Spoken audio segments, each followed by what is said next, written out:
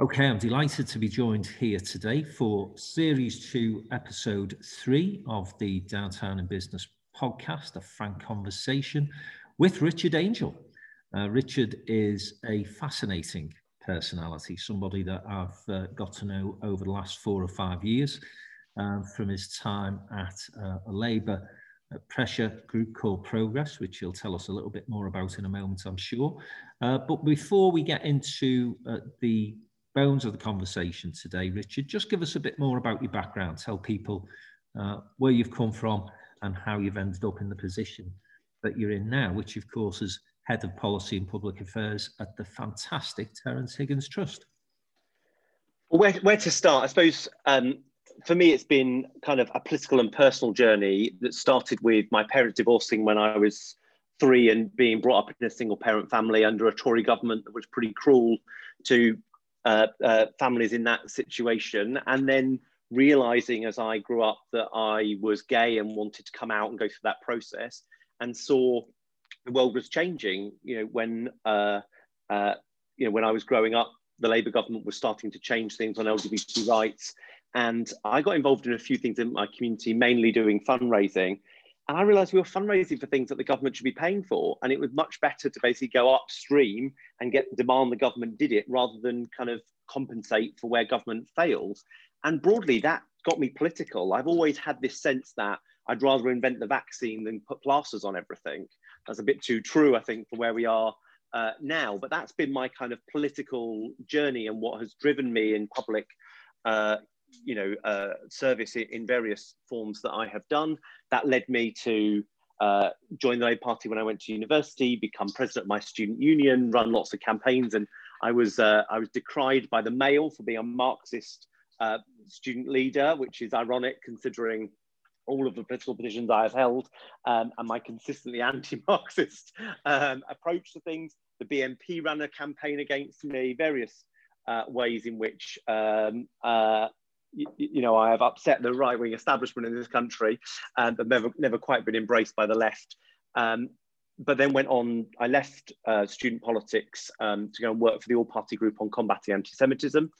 We did some really remarkable stuff there that has become all too relevant in the last few years because of Jeremy Corbyn's leadership of the Labour Party and how Jewish people felt about the kind of positions he took and those around him behaved. And then I worked for a trade union community, mainly the steel union. There's a number of communities with high density industries in their areas. But we saved the steelworks in 2010 up in Redcar, which is now sadly closed. I worked for Progress, the Labour pressure group, for a number of years that you just mentioned. I went and worked for the Australian Labour Party when I left there, and I've come back and now the head of public policy at the Terence Higgins Trust, which is something I'm really enjoying.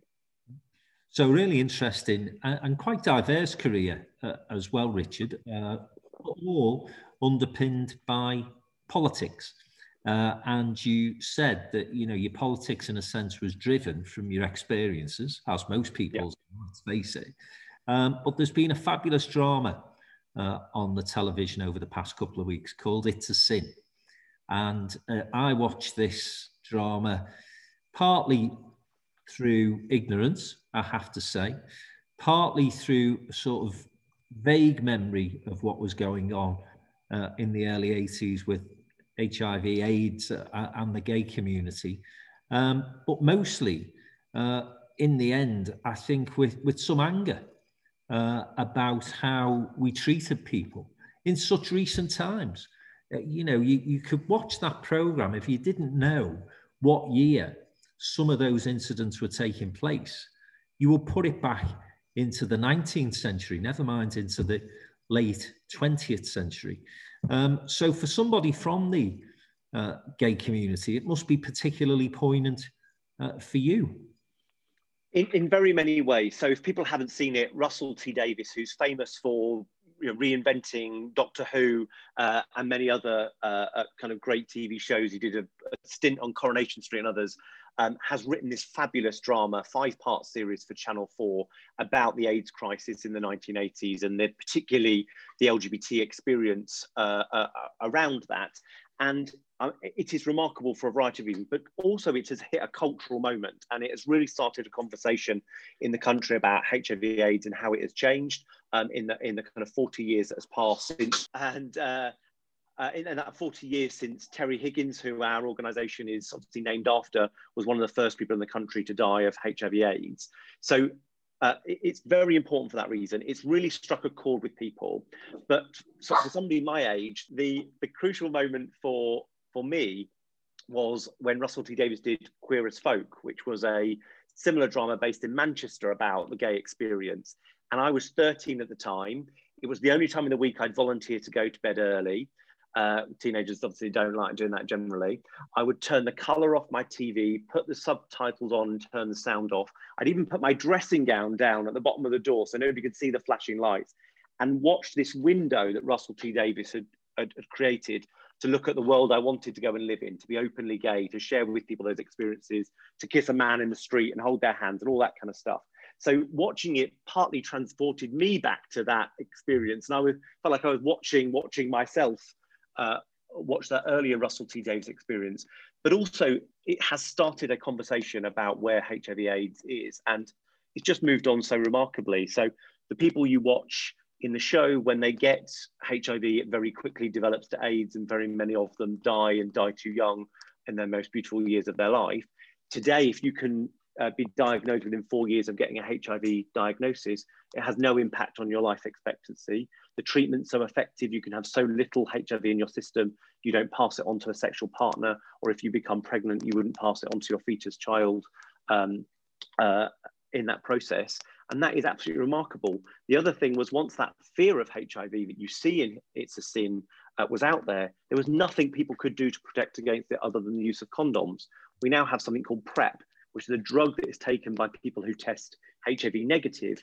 That means you have a resistance in your system. So if you were to come into contact with HIV, it would fight the virus early and not able to establish in your system. So those two things that we call U equals U, undetectable means untransmittable, and PrEP, this wonder drug, means that within, hopefully this decade, we won't have any new cases of HIV in the UK. It's an incredible series of progressing measures that have been able to come to the fore to tackle what was, as you say, Richard, a killer disease. But can I just stick with those early 80s for a moment? Because as I say, if you watch it that back now, and you weren't around at the time, then it would probably strike you as being as horrific as I'm sure it was for the people living through that period. And so you've mentioned the scientific and the pharmaceutical advances that have been made.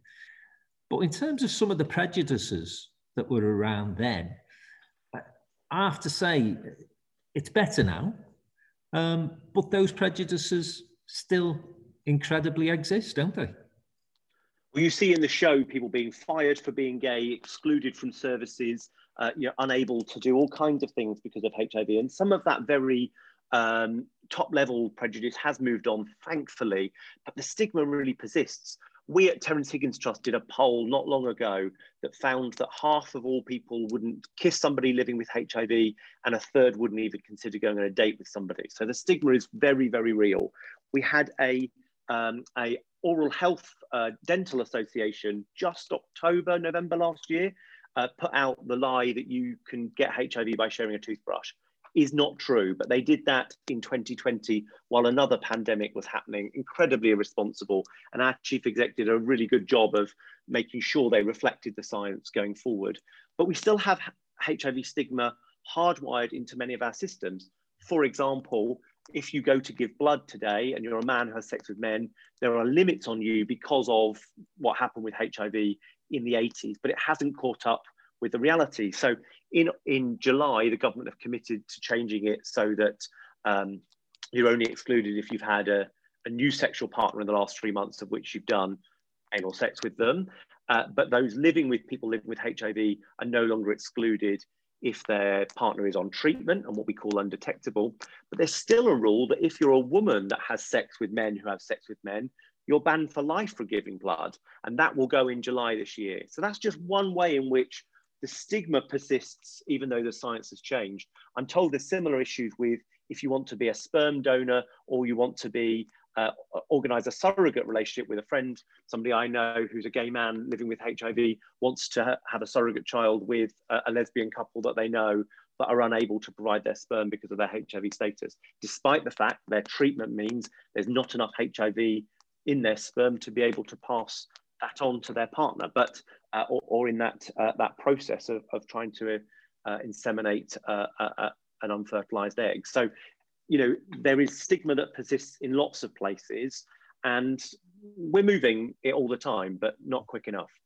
Yeah, without question, we still a long way to go, I'd suggest. But can I just say one thing on that, just so it might be helpful? It's HIV testing week this week, so we're encouraging people to get a test. And while we're recording this, we've got people across the country taking tests. We had 8,200 people claim a free HIV home test on day one of HIV testing week, which is 3 times our previous record, which is great.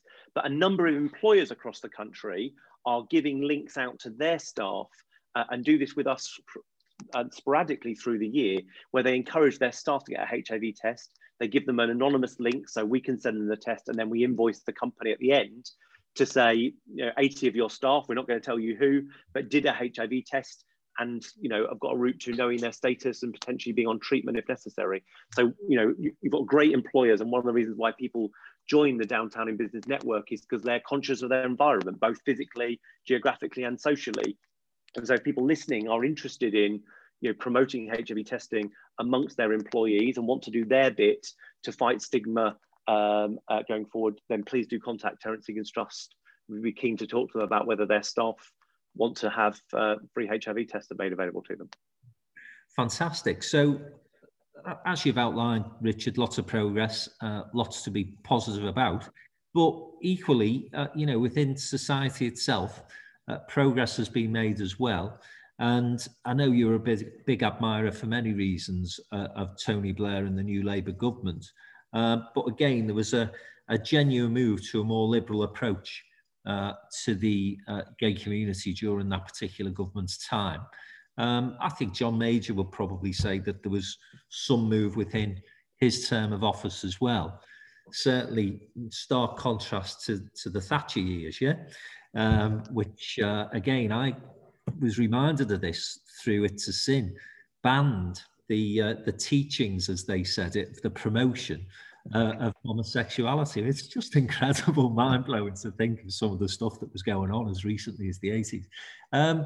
But you know, talk us through, first of all, how difficult, challenging it is growing up as a gay man in the UK, and then how you saw things perhaps improve as, you know, from that top level of government, there began some change in attitudes and indeed in legislation as well. I think the thing to say is, one, the LGBT and the HIV experience is often intertwined for people. So when I came out to my dad, the first thing he asked me was when I was going to get AIDS. I jokingly said, oh, I've got it booked in for the 22nd. Do you want to come with me? And he went, what do you mean? I said, what a stupid question for such a clever person.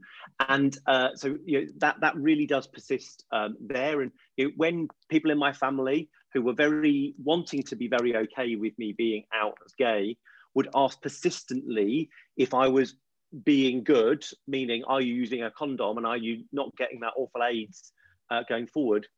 It's amazing how toxic that can make some of your relationships. And I know lots of gay men will live with quite difficult sexual relationships with people because of that fear of HIV and what that might have meant, and on the previous death sentence it was, and not knowing if you're not affected by how much the science has changed going forward. You know, when I was becoming aware of being gay, it was amazing to see that progress. I think the truth is neither side of politics particularly covered itself in glory. So when Major tried to equalise the age of consent to 16, not only did his own party pull back against him, but good people like David Blunkett wouldn't vote for it. So it went from 21 to 18 in 1993, 94 time, when Blair, I think, was Shadow Home Secretary at the time, supporting it. But it didn't go all the way to 16 and have real equality. That had to wait for Blair's Labour government. Then we had the persistent campaigns against by the Conservative elements of the House of Lords. So Section 28 that you talked about, that prohibited the promotion of homosexuality as an equal alternative lifestyle, wasn't repealed till 2003 on Blair's third attempt, because the House of Lords was so belligerent in stopping it. But once that had changed, you saw adoption rules change, you saw gender recognition allow people to change their birth certificates, you saw civil partnerships come about, and of course that then led to, when David Cameron brought in equal marriage, Labour MPs voted for that to happen. But so lots of people have tried, lots of people have not been as good as they could have been, but we have seen real change, and the direction of travel is a really positive one. On HIV in particular, It's a Sin captures that era of despair that was there. We now live in an era of hope because of the development in treatment, and what I said, this kind of being undetectable means you can't pass it on, and the existence of PrEP. We could end new cases of HIV by 2030.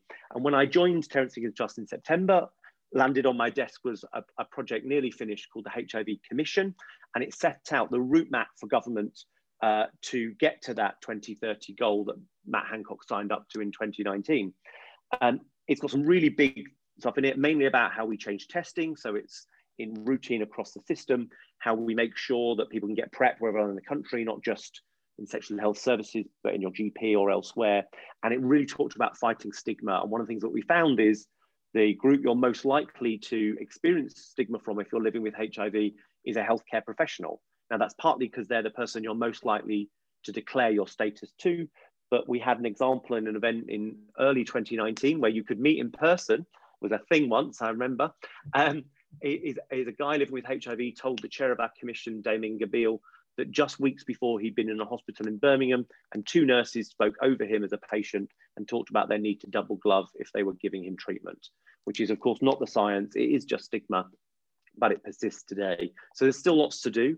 The government have committed to an action plan by 2030, to annual reporting to Parliament so we can see the progress against the figures that are taking place, and to roll out this testing in more places. We'll see what that action plan comes up with. We'll be pushing, prodding and cajoling, as you know I do, Frank, the government to do the right thing at those points. But there's a real moment of hope there. And again, to talk to your members, we're doing events for corporates all over the country about It's a Sin, how HIV has changed. Conversations like this that have been really informative and have been raising money for the important services we do at THT, whether it's campaigning for change or funding the kind of services for those living with HIV. We're going through a recession right now. People living with HIV are the most likely to lose their jobs through that. They have to then inquire through the benefits system. There's all kinds of difficulties that still persist for people in those moments. Jonathan Ashworth raised, in the Shadow Health Secretary raised in the House of Commons today, people living with HIV should be getting the vaccine in phase 6, but you could only get it in phase 6 if you've told your GP that you're living with HIV. And many people will not have done, particularly if you live in a more rural community and the GP is the centre of your network and everyone knows who they are. That is a big deal to disclose your status, but that might mean you miss out on getting the virus. So the important work that we do to advocate for people living with HIV still, sadly, persists and goes on. And as with all infections, we have to be conscious of the global environment now, Richard, don't we? As we've seen with coronavirus, it's very topical at the moment, how you actually protect your country from other strains of coronavirus, COVID, coming into the country and so on. And again, from memory, you'll update us on this situation, I'm sure. HIV was something that felt like it was being imported from the States, if you remember. That was the media's take on it. So big explosion of infections in the United States. And then, of course, we recognise and understand now it's a global issue. Across the world, has the progress that you've outlined in the UK been matched? Not everywhere, sadly. I mean, it's a pandemic that has really ravaged Africa and made a big difference to communities of colour across the world, but in particular on the continent of Africa. There's been big step forwards. That Blair Brown government did a lot to make sure that through the Africa Commission and other initiatives around the the G, what G was it that we all went out to Edinburgh for? The G7, I think it was, got drug companies to make sure that they were affordable to all countries. And there has been some progress in that. I heard yesterday that 1.8 billion has been cut from the fight against HIV and AIDS in just the last year. So that's a really worrying kind of situation, that some of the global funding is not there. There was a lot done under George W. Bush, to be fair to him, at funding real effort on the pandemic through their US aid work. And we, of course, through DFID have done lots to help this. But progress has not been quick enough. UNAIDS, which is the global agency looking at this, is trying to get every country to meet 3 main goals. They want to find 90% of those living with HIV to be diagnosed, 90% of those to be on effective treatment, and 90% of those to have an undetectable viral load. And if we can make that progress around the world, that will do a huge amount to stop the virus being transmitted and new people getting it, but also help those living with HIV live full and healthy lives. Britain is ahead on that.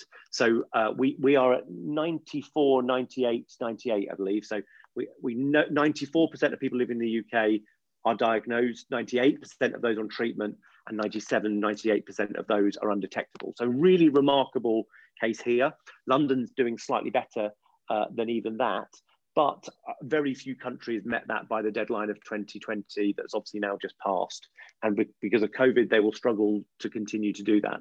But there is a real effort to work globally as well on the HIV/AIDS pandemic, and make sure when we're ending one pandemic, we can actually end 2, and we can do both of them often together, get tested, ensure people diagnosed are on treatment, and stop it being transmitted. Final question for this segment of the interview before we go to a short break, Richard, and then when we come back, we'll get into more general politics. But in terms of the wider LGBT agenda, what are the sort of issues that over the next decade you'd like to see progress made? Some of them are international. So some of the companies that are members of Downtown in Business will have offices in other parts of the world. If I was redeployed to Singapore or China, I'd be very worried about being open about living as an LGBT person, living with a partner that's the same sex. And that would be very impactful for me. So companies need to think those things through. And I know many of them are, and trying to make that work, but we still haven't made some of the progress globally we'd like to see. In my own time, I'm a trustee of something called Kaleidoscope, which works as and runs the equality network across the Commonwealth, advocating on LGBT issues to nations in the Commonwealth and the Commonwealth Secretariat on LGBT issues. And sometimes people that are LGBT living in country in parts of the Commonwealth can most have those conversations outside the country with their own governments. You can't have those internally. So that's important work internationally. There's also huge progress being made with the trans community here, a community that are consistently not treated with dignity, whether it's by our press, some of our politicians, or our public services. There's been a really regrettable court case that went through recently that stopped teenagers having access to puberty blockers if they feel they're living in the wrong body and want to kind of buy that time genetically to go forward. That's been stopped, and Stonewall are fighting that in the courts at the moment. But more generally, there's been a quite pernicious debate about sex versus gender. And my general view on these things is live and let live. Like, the people who want to use a different toilet when they're presenting in a particular gender are rarely doing that to push the rules, but some people are really trying to prescribe some pretty awful motives on people. Most trans people are just trying to live, literally. One of the groups most likely to be assaulted and hurt, let alone killed by a hate crime. So, there aren't people dressing up in other people's clothing to use toilets. There's people just trying to go about their lives. So there's big issues still, and they continue to get worked on. We're in LGBT History Month now, and it's a great time to look back on the LGBT people who saved this country, literally, with the likes of Alan Turing, who, without him, we would not have won the Second World War. But he was gay after the war. He was burgled. And in the process of them trying to, when he didn't want to pursue through the police system and the court system, the burglary, they started asking questions why, and thought that somehow he was a spy and found out he was gay. He was prosecuted for it. He was given the option of chemical castration in 1951, and he very soon afterwards committed suicide. So this country is better for the LGBT people who have designed great things and built our culture, written our plays, made this country better. And that comes in all of its forms. Russell T Davies is a queer writer. All the actors pretty much in It's a Sin are either LGBT, there's people who are genderqueer in there and trans, and many of them are living with HIV as well. So there's that really strong representation for the LGBT community. We should be thankful of what LGBT people have done to build the rich nation that we have here today. And we should help people live more free and equal lives, not just at home, but abroad. Lots achieved, lots still to do. When we come to, as I say, a short break, we'll be talking Boris, Brexit, Keir Starmer and the Labour Party. Stick with us, we'll be back in a moment. Okay, welcome back to a frank conversation with, in the Downtown Den, Richard Angell. Richard is the Head of Policy and Public Affairs at the Terence Higgins Trust. And before the break, of course, we were talking about that role and the many issues affecting the LGBT community, most particularly around HIV. But of course, Richard's got a keen interest in politics. And Richard, I just wanted to get your take on where the government is at this moment in time. I think we would all concede that whatever your political persuasion, they appear to be getting the vaccination rollout right. And so that has given everybody a little bit of hope in the current situation, which, let's face it, it's been pretty dire up to this point. But we've also left the European Union, got a Brexit deal of sorts, and prior to the vaccination rollout, I don't think that, again, whatever your political colours, you would suggest that the government had covered themselves in glory. Where do you see Boris Johnson and the current administration in terms of its performance overall? And then I'll get you to talk through some of the implications you see from the Brexit deal that was done. Well, I think it's obviously important to say that I'm not speaking with my kind of charity hat on here. This was this is kind of me in my own personal right, thinking these things through. But as schools are closed, I think probably an end of term report for this government would be pretty mixed, I think, across the board. So I think Brexit, I'd give them an F on. Not only do I disagree with Brexit, but I think we have come out with a pretty poor Brexit deal going forward. They keep calling it bespoke, but I think that's because it's a very lowest common denominator deal going forward. I'm one of those people trapped because while I don't support Brexit and I didn't think leaving the EU was a good thing or the right thing for the country, I've always thought it was in the interests of people who, particularly working class people in the country, who voted for it to vote for Brexit, and they have been vindicated in the process. You know, much of our political conversation has moved to those traditional red wall type seats, talking about the communities that have been left behind. I think Brexit is a false promise to those communities, but they are communities that do need redress in a number of ways. The government should be doing it. A future Labour government should have a plan for them. The new Labour years focused on rebuilding their public services, not their geography. So we focus much more on having better schools and hospitals and having good high streets. But of course, those things are intimately linked. Now, one government can't do everything, but if your place doesn't generate an income for your community, you don't want to derive your income from spending on public service and area. You've got to derive it from economic activity. And I think in too many places outside the kind of core 20 top cities in the country, we didn't do enough to give purpose to those places while we were rebuilding their public services to do that. And broadly, since, austerity has decimated much of that and has unintended consequences. You know, you take out a court on a high street, you don't just take out the kind of proceedings in that public service of the court, but all the shops that provide sandwiches for people in the area, the post office that stays open around it. You know, often some of these public services are the linchpin to a local private economy as much as the public economy.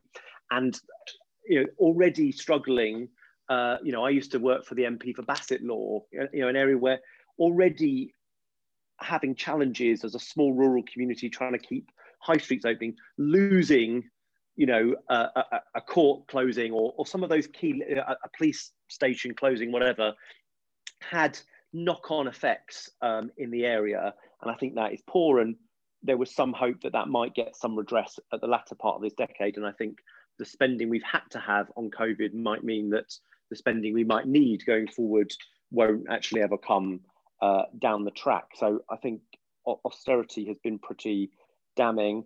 I'm very caught, I suppose, on the COVID dealings. They, you know, if I were in government now, not that I ever plan to be, but, you know, you just try and be reasonable about these things. Every decision you make is like sitting on the top of a fence. Either side you fall down, there's barbed wire. You know, if you stay on the fence, you're going to get hurt as well. Like, it's just, there is not a contradiction between our public health and our economy. They are interlinked. But it does feel at the moment there is a seesaw that you can start moving too far one way without there being catastrophic consequences on the other. I think broadly they've called it right that public health should dictate the situation going forward.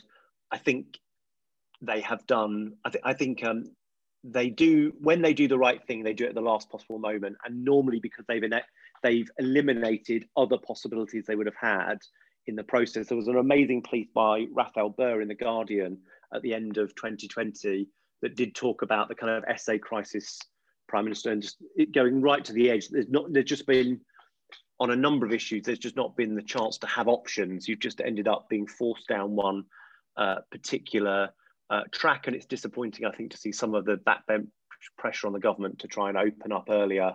And all of that stuff has just got us back into continual lockdown. So, but there are some really good things that are happening. The Oak National Academy that the Department for Education has opened up has been a really good innovation and got really good teaching to the poorest kids in the country in some of the harshest times.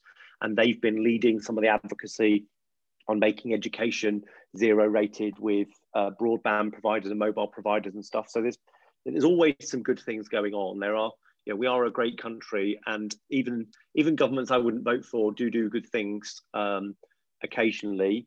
But Brexit, I think, you know, means I probably would never be a supporter of this government. The handling the pandemic is a mixed one. There's times they've done the right thing, but there's obviously a fear if they undo the extra money they put into universal credit, for example, that just some of the fabric of society feels more frayed at the moment, and there'll be yet greater pressure on those who came from families like mine, the single parent family, one income, and just struggling sometimes to make enough money. You know, they shouldn't have to be shamed by Marcus Rashford to do the right thing. And when they've been shamed by him once, it seems disappointing they have to be shamed by him time and time again. So we are where we are. Boris, then, you know, again, whether you love him or loathe him, certainly can't be ignored, never has been able to be ignored. No. Yeah, a one nation Tory who just happens to be a Brexiteer. He has an ability to be relaxed around liberal society and the most regressive parts of the kind of Brexiteer fringe equally, which I don't understand that contradiction personally. I think the truth is he is the kind of Boris that Dead Ringers takes the mick out of. There's a kind of good Boris and bad Boris, constantly in flux, quite frankly. And, you know, there's times on some issues where he does undoubtedly do the right things for the right reasons. Sometimes he does the right things because he's been forced into doing it. And sometimes I think the agenda is just is wrong for the country and not ambitious in the way that it should be for what people can achieve and what our country can do. And I don't think they've got a way of replacing the kind of value-added power we had of being in the EU, the way that we could affect the Paris Accords and climate change discussions, and the way that GDPR has changed the world's handling of data and made us all more data secure. You know, currently, the current government doesn't have a way of replacing that kind of soft power that Britain had over things that national governments don't have in their purview, but do want to have a say on if they're going to deal with tax exiles and the internet, or, you know, and hate being spread there, or the global challenges we've got with climate. So it's unclear which one Boris is. And the truth is, when you're we're not really talking about my job in this section, but when you try and do public affairs with the government, you've got to try and work out how you talk to their better angels all the time and see if you can appeal to the one that's going to get your agenda done. And occasionally we're able to, on the area of HIV advocacy, as I've said in the previous section, sometimes you just don't, because, and sometimes you keep clear because an issue like HIV, you don't want to be in the culture war that is currently talking. We talked about the trans experience. For some reason, there is a tendency to re-bring that up because they want to have a culture war on it. And I can't really see that working. And you look to Biden in the US, he didn't try and win a culture war from the other end. He ended it. Take this man out, stop having the culture war. Let's get on with doing things that will make a difference. Not just saying things that make you feel better, but doing things that will make the world better. And he's done some remarkable stuff on that by not engaging the culture war, but just ending it. Okay, Richard, I want to look at the opposite side of the chamber now, the Labour Party, which obviously you've got an emotional attachment to. You know, you've been in the party for my sins. Yeah, Progress Pressure Group. Listen, could be worse. You could be like me, have that same emotional attachment and be an Evertonian. So you haven't. But, you know, Labour Party, you and I both on the same side, I think, in terms of the assessment we would make of the Jeremy Corbyn years. Yeah. And I'm not sure about you, actually, but certainly I wasn't a massive fan of Ed Miliband either. And if anything, think that the rot started to set in with Miliband's. We're of one mind on this, Frank. So it's been a really difficult decade since Gordon Brown's defeat in the 2010 election. And I think we were all given a boost when Keir Starmer was elected. And when I say all, by the way, I'm talking about Conservative Party activists as well, who said to me, you know, one of the big dangers within any government is that if you've got weak opposition or an opposition that you don't have to take seriously, it makes you a lazy government. And I think we saw bits and pieces of that last time out. And, you know, famously, Theresa May underestimated the electorate, didn't she, when she called that snap in 17, I think it was.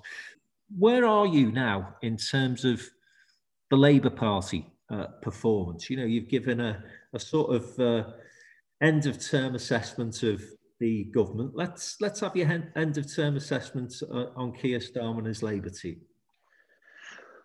I think we're still waiting to mark Keir's papers if we're doing that kind of assessment. I mean, let's just start with where we are politically. So one of the things that I find most frustrating about Labour politics is that, for various reasons, and this started with Ed Miliband, is that there is not a public consciousness that we are 10, 11 years into a Conservative government, because they talked about it. Ed Miliband was obsessed about the Lib Dem element of the coalition, not the Tory end of it, which we always thought in Progress was an indulgence. You can win 15 seats off them, but who cares? You've got to win them off the Conservatives if you want to be in government. So Labour spent those first 5 years talking about the Liberal Conservative coalition that was happening, and broadly is remembered by people as a coalition, not a Conservative government. You then had that brief period of David Cameron, which ended in utter failure of the Brexit result on his own terms. Then there was the Theresa May government, which ended in an election where, in Labour Party terms, Labour was so wonderful it won and was so generous that it let Theresa May stay in office. And then people talk about now living under a kind of vote leave government. So what's interesting, and one of the reasons why we were such a disunited kingdom, is that in Scotland and Wales, I think there's a very strong sense they've had 11 years of a Tory government outside of those countries, but interfering with their domestic politics because of devolution. But in England, politics hasn't been I don't detect on the streets fatigue that there's been a Tory government for 11 years, which I am surprised by, and my friends in Scotland and Wales tell me is different. So I think that is a failing on the Labour Party through all that period. I'm sure myself and others included in that. So I think Keir starts with that as a challenge. He inherits the Labour Party from Jeremy Corbyn, who I found egregious as a leader. I was ashamed to vote Labour. I did it reluctantly. I genuinely thought about not doing it. One of my best friends is my Labour MP, which made it easier. And he had been very strong in making clear that Jeremy Corbyn's vision for the country wasn't the one that he reflected. He took an active role in fighting the anti-Semitism that had taken hold of the party while Jeremy Corbyn was leader, and did so little to deal with and potentially and often, I think, sponsored through the party. So he was somebody I could vote for, but I genuinely feel I let down Jewish friends of mine by voting Labour in 2017 and 19, really, but persisted to do it regardless, because, you know, you talk about your Everton, it's my team in the same way. Keir has come a long way in a short period of time, and just him not being Jeremy Corbyn is a really big thing. But in the same way that Obama got a Nobel Prize for not being George Bush, it didn't actually mean anything. And of course, it didn't mean he was going to be good in his own right or have the success that we needed. And I fear Keir has started on the wrong foot, in that he has, having got such a commanding majority and really united the Labour Party behind a post-Corbyn leader that is not in the ilk of Corbyn, which many of us would have thought just weeks before that election started would have been the most likely outcome. He's too cautious about some of that stuff, and he should have broken from the past in more decisive ways. He's chosen a shadow cabinet that was amenable to John McDonnell and the likes, rather than the best team. And I think that's a mistake of his. I think he was wrong to put Ed Miliband in the front bench, because for a variety of reasons, the public know him and have decided they don't want him in charge of stuff. And so I think we should move on. I think it's a bit unfair to British business that he's got the business brief, because had he had a pro-business position when he was leader of the opposition, he might have been the Prime Minister, or he might not be Brexiting and having gone through that process. So I think I find that ironic. But also, he's a bigger personality than Keir Starmer. He's a more fully formed personality in British politics. And because of having been leader of the opposition and covered every policy area and done his, what some say is an interesting podcast, he is well versed with some of the people who've been thinking on all these issues across the board. So I personally think that will hold him back going forward. And he needs to focus very firmly on the electorate. He has a strategy at the moment that is, or he has a slogan at the moment that's called A New Leadership. And while I support him and think he is doing great things, I don't think he's being new enough and hasn't had a big enough break with the Corbyn ideas as well as the individuals. And too often the public see him abstaining, not showing leadership. So, he set out a slogan on his own terms, and he needs to live up to being a new form of leadership and take that forward. And there's loads of opportunities to do it, because the Labour Party's policies were rejected so overwhelmingly at the last election.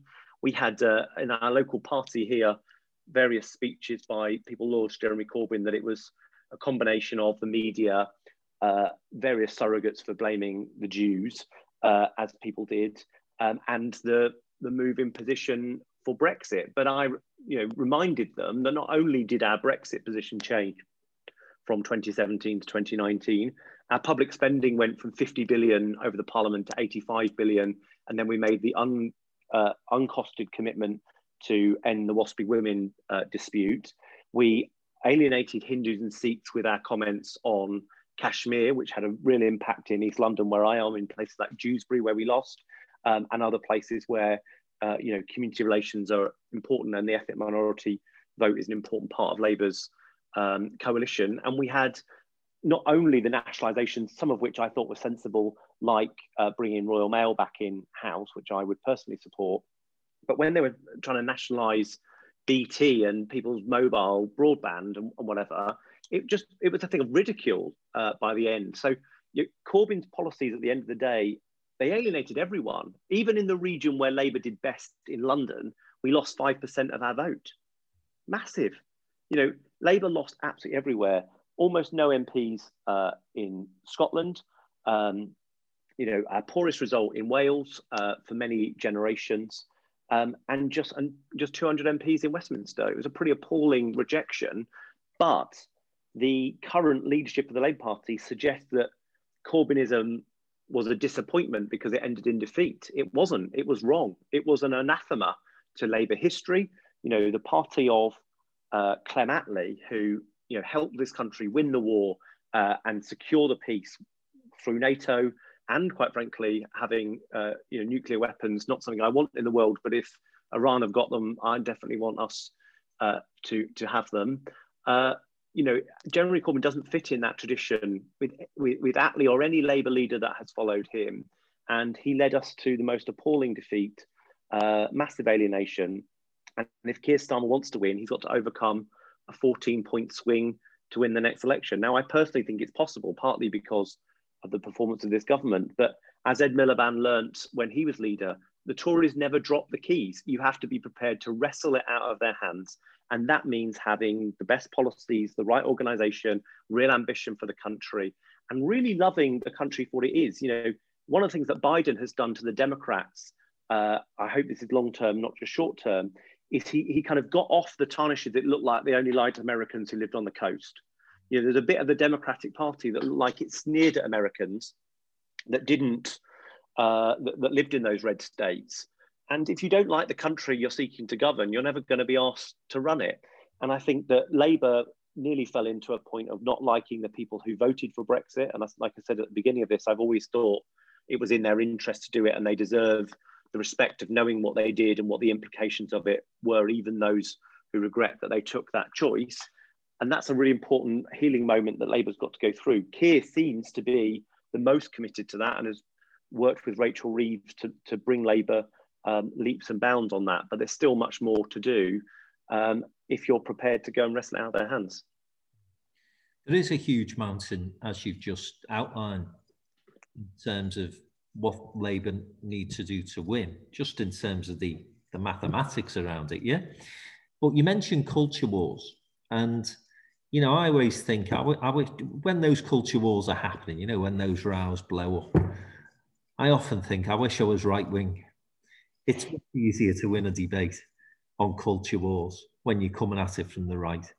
And in those red wall seats, I do wonder whether we've really got the message. I know we say we've listened over Brexit, for example, and yet still some of our parliamentary colleagues voted to not support the government's Brexit deal, having told everybody that the worst possible outcome was no deal. And the inevitability of voting that particular deal down, good, bad or indifferent, was that we'd end up with the worst possible scenario, and yet they did it anyway. You don't have to be a rocket scientist to understand and appreciate how ridiculous that situation was, actually. But worse than that, in my opinion, and I think I shared this comment with you last time we spoke, Richard, when Boris Johnson announced the latest school closure programme because of the pandemic, I follow a number of Labour MPs on social media, and they came out and said, we feel really sorry for the teachers and the head teachers. Now, I have some sympathy for the teachers and the head teachers, but I tell you what, as a parent, I feel more sorry for my kids and for me. And that might sound selfish, but I would say to any Labour MP that they can knock on any of those red wall constituents' doors and ask them where their main concern and priority lies at the moment. And it ain't the teachers' unions, it's the kids, and it's them as parents. And I just think unless and until the Labour Party takes those relatively simple messages, we're going to struggle to overcome that huge mountain that you've outlined.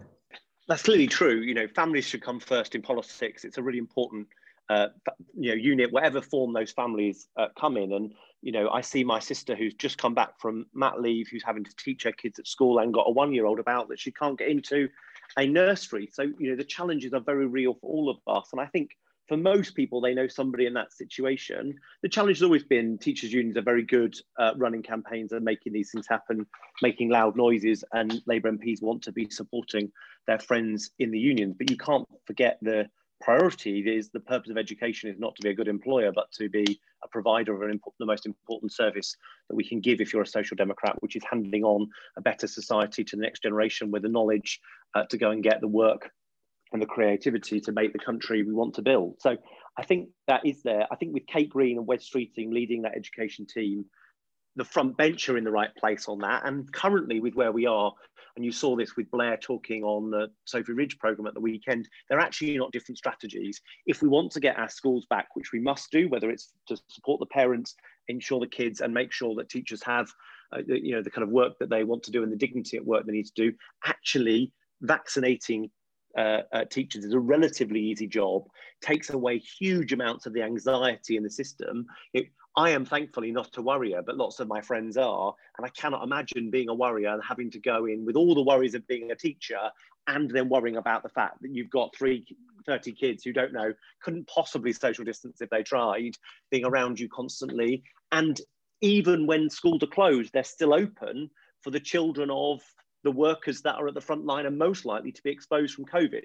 So I think either way, schools open or closed, whatever Labour's position is, vaccinating teachers is the best way out of where we've got now, to ensure that we take a massive amount of strain of public servants who are trying to do the right thing, so you can have the system so kids can't be held back, and that parents can't be stopped from going to work and providing for their families in all the normal ways.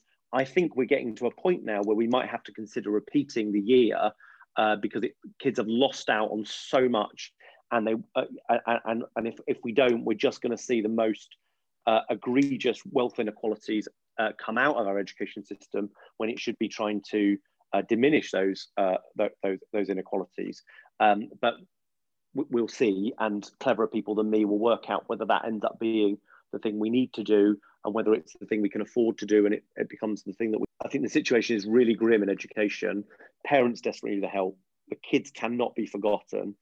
But one of the easiest things they could do is, once they've done the 4 priority groups, get teachers in. And, Blair, who's been working these things through, many of them with Matt Hancock, we're led to believe, says you could do it over half term. That's what Keir Starmer called for. Doesn't seem to me to be particularly unreasonable. And, I don't think those things are in quite the contradiction that sometimes they're posed as, whether it's in the culture war or some of the anti-union press or whatever it might be. Your point is ultimately right. When it comes to it, when we have a policy for election day, it's got to be a policy for pupils and parents, not for teachers. Let's move on to a bit more of a fun element of the conversation, and get you to select your ideal leadership team. And I'm not talking about a leadership team that can take us out of the COVID crisis. I'm just talking about, a group of people who you would be comfortable running the country.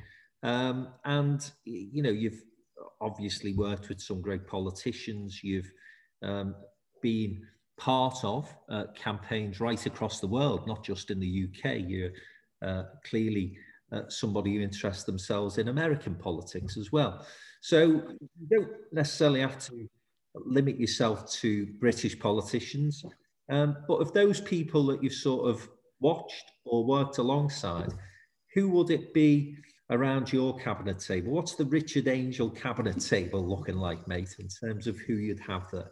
Can I have Kamala Harris as the as Prime Minister? Get Julia Gillard in to run the Treasury.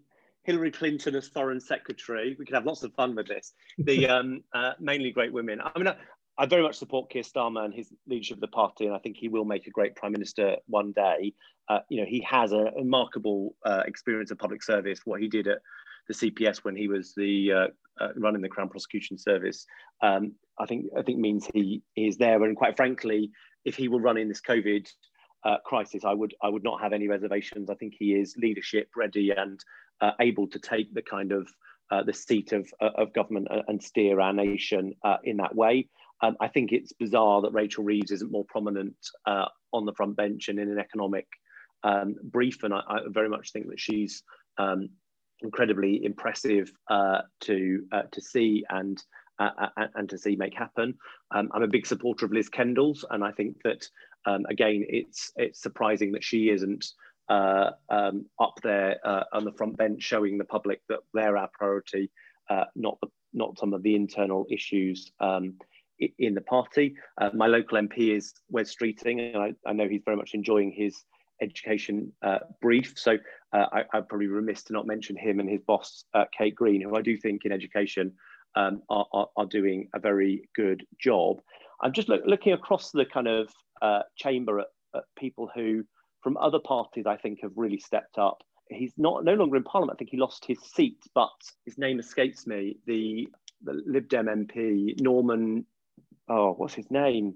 I can't remember his name. It'll come back to me in a second. But there are clearly some good people in other parties as well. And if only I can remember his name, he represented one of the Norfolk seats, was a remarkable MP and is a great public servant. And I think there's always been a kind of social democrat that I would really strike a chord with.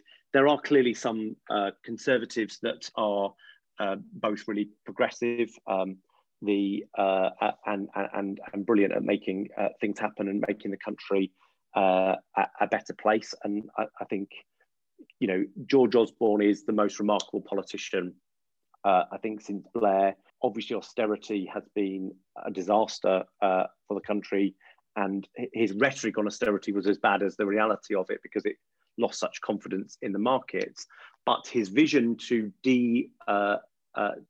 devolve the English power base and empower there to be mayors like Andy Burnham and Dan Jarvis across the country was a really important insight, and is something that I think he will be remembered for and does deserve the requisite praise to have happened, for all that to have happened on his watch, and from his, that ran against the grain. Ken Clarke has always been somebody that has been, I think, really interesting to me, and broadly has done the right thing by the country, whether it went down well with his party or not. And he lost many a leadership election on saying to his party what he thought was best for the country, not just best for the activists. And wanting somebody in my party to do the same, I can't help but respect seeing that in the other team occasionally. So they'd be some of the people I'd put up front. Not a bad lineup, I have to say. Was it Norman Lamb? Norman Lamb, what a wonderful man. Yes, Norman Lamb is one of the most... we didn't do very many cross-party events like the Progress, but we did do an event with him, partly because I think he had done some stuff with Caroline Flint and Liz Kendall on the need for a cross-party Royal Commission on social care. And we did an event with him, and one of the, I think I was lucky enough to chair it, and my reflections from working with him is he had a set of social democratic things that he just wanted to do, and he wasn't caught up in the angst of telling everyone what he believed all the time. He was like, I am a social democrat, this is what I believe, therefore, and more of the conversation was therefore we should, and had a ream of measures, whereas many of the times you speak to Labour Party people, they're much more focused on where you're coming from is right, rather than what you say is the right thing to do for the country.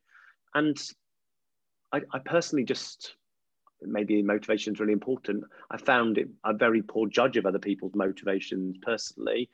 So I try and keep clear of it.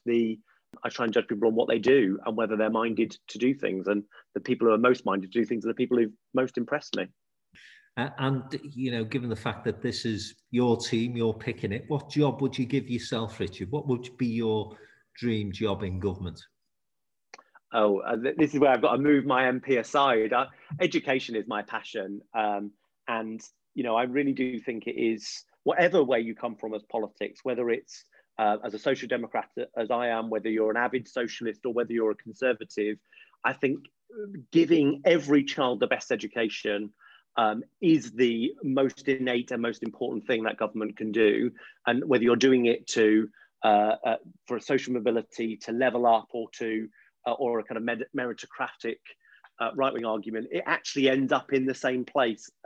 You don't judge whether you've got a good education system on whether you've put in equal input to everybody in the system, but whether you've got broadly equal outcomes and you've used that education system to reduce inequalities that people are born with or inherit from their postcode. I mean, the kind of racial disposition that we have and inequalities that too many communities are held back by. Education should be the bit that shakes it all up, breaks it, and takes people out meeting their potential. And I'd love to do that as the education secretary. That's the only job I would ever like, I think, in public life directly, is to help frame an education system that gives every child the best chance, that sees them look to their potential and see how they can reach it, and holds their hand through that process, and potentially gives them a second chance if they didn't get it right the first time, because we all know of people that just didn't make that choice at the first time and for whatever reason seem to have been written off. And it's the biggest waste of potential that we have in our society. It leads to many of the big challenges that we still have to face, whether it's in our job market, our healthcare, or whatever. And so ultimately, I think you can do more as a good education secretary in all areas of public policy than you probably can in any other government department. Okay. That was going to be my final question, but actually I'm just running through the names that you've thrown at us there in terms of your ideal cabinet, and you've gone for an eclectic group of people, cross-party, of course. We didn't get into the conversation, did we, about, you know, the defections that took place from the Labour Party and the Conservative Party? And I just wonder what your view of 21st century politics in the UK, and whether we will, through this century, maintain the two-party system. Because, you know, a number of people have tried to break that over the past 50 years. You know, we saw the SDP, we've seen some moves from the right, you know, UKIP, Brexit Party, so on and so forth. And then we saw Change UK come about a couple of years ago. And yet, you know, our tradition's still very much around the two-party system, Labour, Conservative. And, you know, I think, unfortunately, over the past decade or so, they have drifted apart. So that thing that we used to call consensus politics no longer exists, or certainly not to the extent it did. But do you think the two-party system is the way we're going to continue through the 21st century, mate?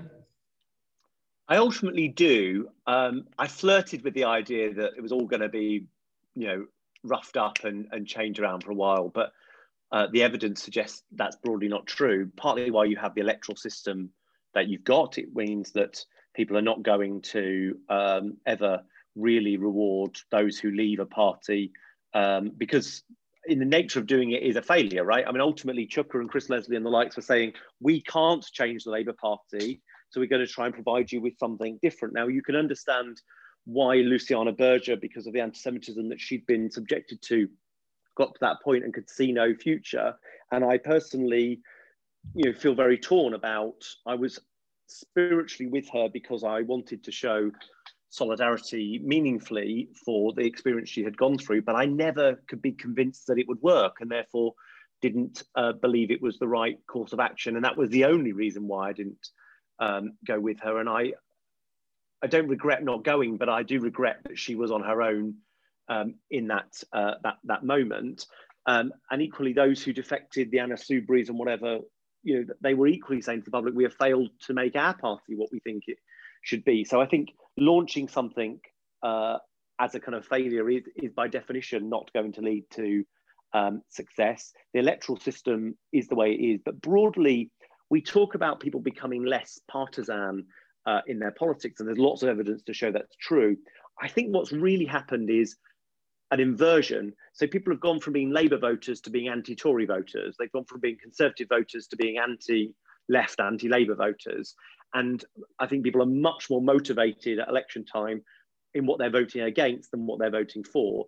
Now, I personally regret that, because it means that poor governments get off scot-free, and that people are able to turn a blind eye to real injustice on their own side, things they should be sorting out before election day when they get there. But that's what it is. So I think that will persist because of it. And it therefore is incumbent on good people to make the political party that reflects their political traditions the best it can be. And, you know, we talked about it being my team and all the things that we have, the kind of blind loyalty to our football teams that my dad wished I had for his very poor family team of Coventry City Football Club.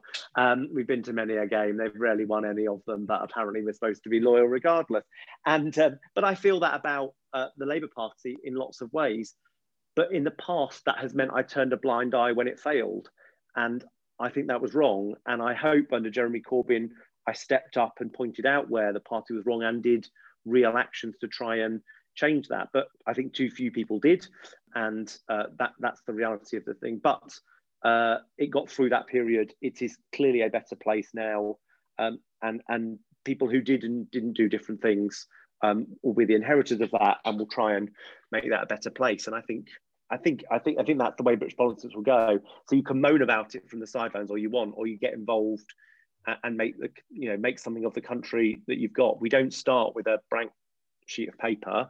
And one of my very many frustrations about the Labour Party is it keeps writing manifestos to win the election in Sweden. We don't live in Sweden. Like, you've got to, my Labour colleagues got to accept we live in a centre-right country where people are convinced to vote for Social Democrats if they can use a calculator.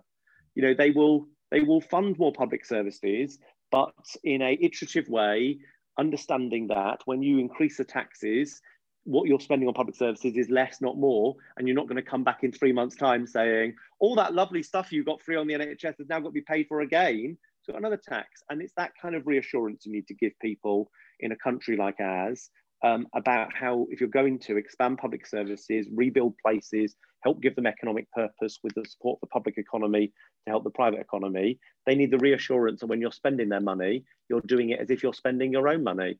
And Labour too often completely fails on that point. I think Keir Starmer has started in the right direction on that. And if he continues to press that with his Labour colleagues, Labour will have a chance at the next election. The way the Tories have spent the money this time will upset people in all different directions and please people in different directions. So it's going to be an election unlike any other, I think. But you've got to remember those fundamentals. Richard Angell, thanks for having a frank conversation in the Downtown Den. It's been an absolute pleasure. Candid, clear, concise, and absolutely fascinating as always. Great to see you. And hopefully, Richard, we can get you to some live downtown events later in the year. If only we could do an event where we could see people and have little canapes and stuff. Remember we used to complain, oh, rubbish, little food, little canapes, everything's beige. I can't wait to be at an event with a dirty glass with somebody with yesterday's lipstick on it and a little canapé. Oh, this is halcyon days. Can't wait for it. Not too long. Thanks very much. Cheers, buddy. I'll see you again very soon. Thank you.